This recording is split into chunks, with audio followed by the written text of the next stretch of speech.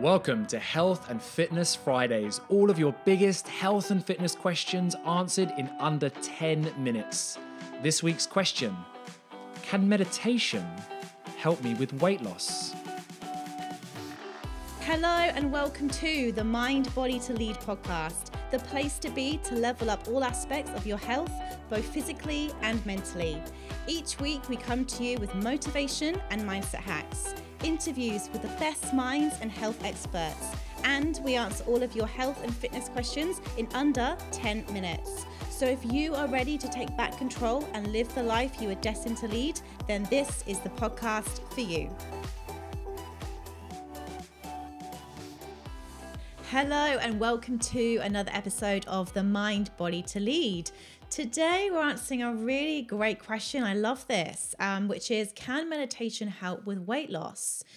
So look, anyone who's listened to the Mind Body to Lead for a while now, you'll know this about me, that I am a big believer in meditation. I started my meditation journey 5 years ago and it fundamentally changed my life. I went from being extremely anxious and overwhelmed and stressed a lot of the time to having this real just sense of calm. Now, I'm not saying I'm always like a Zen Buddhist monk, I do have my moments, but they are only moments now. My anxiety would last for weeks, if not months. Now, when I feel tension rising in my body or my head becoming really busy with thoughts, I turn to my meditation mat, I close my eyes, I reconnect to my breath, I become aware of my thoughts, I slow everything down, and I can literally feel the stress and the tension leave my body. And when I come back from my meditation, I just feel this sense of clarity, right? So I think what meditation gives you is this awareness.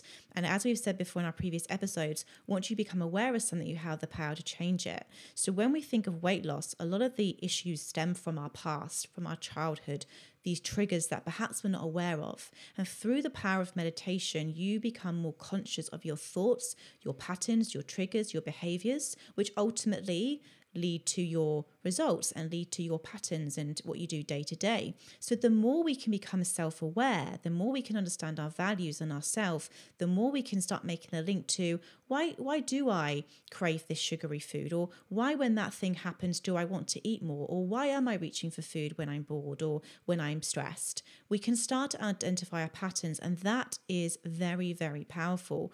I'll quickly just tell a story of one of our amazing members. I won't mention her name, but if you're listening to this, you know who you are. She began our program 2 weeks ago now, and she started meditating. She'd never meditated before in her whole life. And I just said, I just really want you to just give it a go, just for 5 minutes. In 2 weeks, I thought, we obviously do weekly Zooms. She was like a different person, wasn't she? It was literally like she looked younger, happier. The bags had gone from her eyes. She was like, Georgie, I would spend hours panicking myself to go out. I used to get really bad social anxiety when I would go out. She said, I just walked out of the house. I went to a wedding. I got up and went to the bathroom without feeling like everybody was looking at me. And she just goes, and I just feel like this, I just feel calmer. And all I've done is just spend 5-10 minutes a day in meditation and listening to your meditations. And I was like, there you go. So this is exactly why I'm so passionate about it. Now, it doesn't happen that quickly for everybody, of course. This is just one of many examples that I could give, but it just shows that can meditation help with weight loss? Well, yes, because if you do become aware of something and you can boost your confidence and you can feel calmer and you're less stressed, which means you're turning to food for comfort, and instead you're going within and going, I need to work on me, I need to connect with me, then yes, the answer is it absolutely can help with weight loss. Yeah, no, I think I definitely think it can. Now, I'll caveat this by saying that there's no real deep research that has been done into this, and I guess some of it is theory, but it makes a lot of sense. It really does make a lot of sense. And I want to give you an example from me, I guess. If you've been listening to this podcast for a while, you know that I used to be 125 kilos. I've lost 45 kilos, 100 pounds in weight. And that is because I used to binge. I used to binge eat. I would turn to sugary foods. You'd often find me in the cupboard just eating or spooning peanut butter or Nutella out of the jar. Well, we've all been there. Very, very, very, very easily. But sometimes it would happen without me even realizing it. Yeah. And you turn, and all of a sudden you've got a spoon out, and you've got peanut butter in your mouth, just and you're unconscious, completely it? unconscious.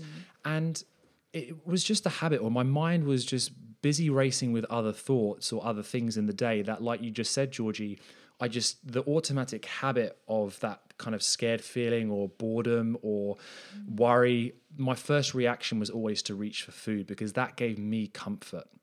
Now, the more we can be aware of our mind and our thoughts and what is actually happening in our mind, then the more we can be in control of our choices, consciously aware. And then when we are in the cupboard and we've got that peanut butter in our hand and that spoon, we can all of a sudden go, what is actually happening in my mind right now? Oh, there's this thought happening.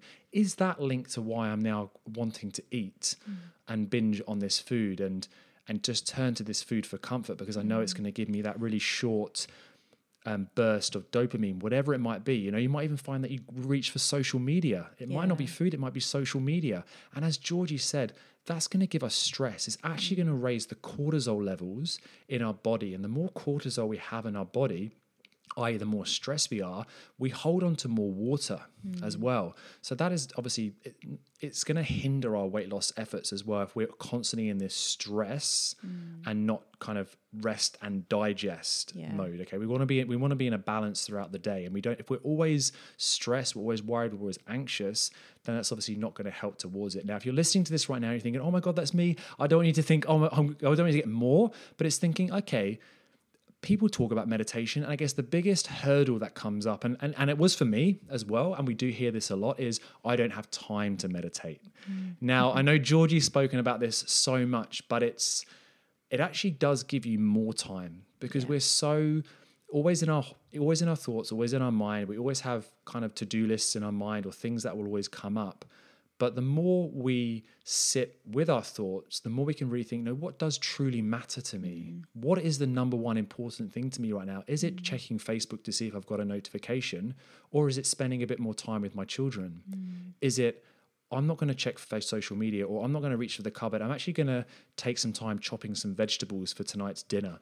And you really start to get a lot clearer and have more space, giving us, ironically, more time throughout the day. So that is my belief. So scientifically, the research isn't there yet to help, can meditation help with weight loss, but hopefully some of the things we're starting to speak about, you're thinking, that can really have a really nice correlation. It can, literally, I just think a lot of the time when it comes to people who have got, I guess weight issues, there's also, like I said, a lot of underlying things that could be triggering that or causing that. And, a lot of it comes from a lack of self-love, self-esteem, self-belief.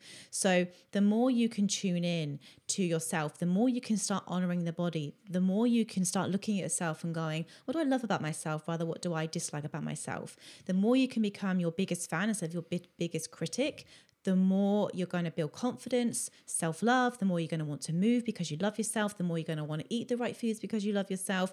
And it's just that whole knock-on effect from there. So do I encourage everyone who listens to this podcast to meditate?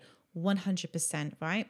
But listen to this, meditation isn't just sitting down cross-legged. Meditation for you could just be, going for a walk and being really present. Anytime you are in the moment, fully present with not in your own head or judging things or criticizing, you're essentially meditating.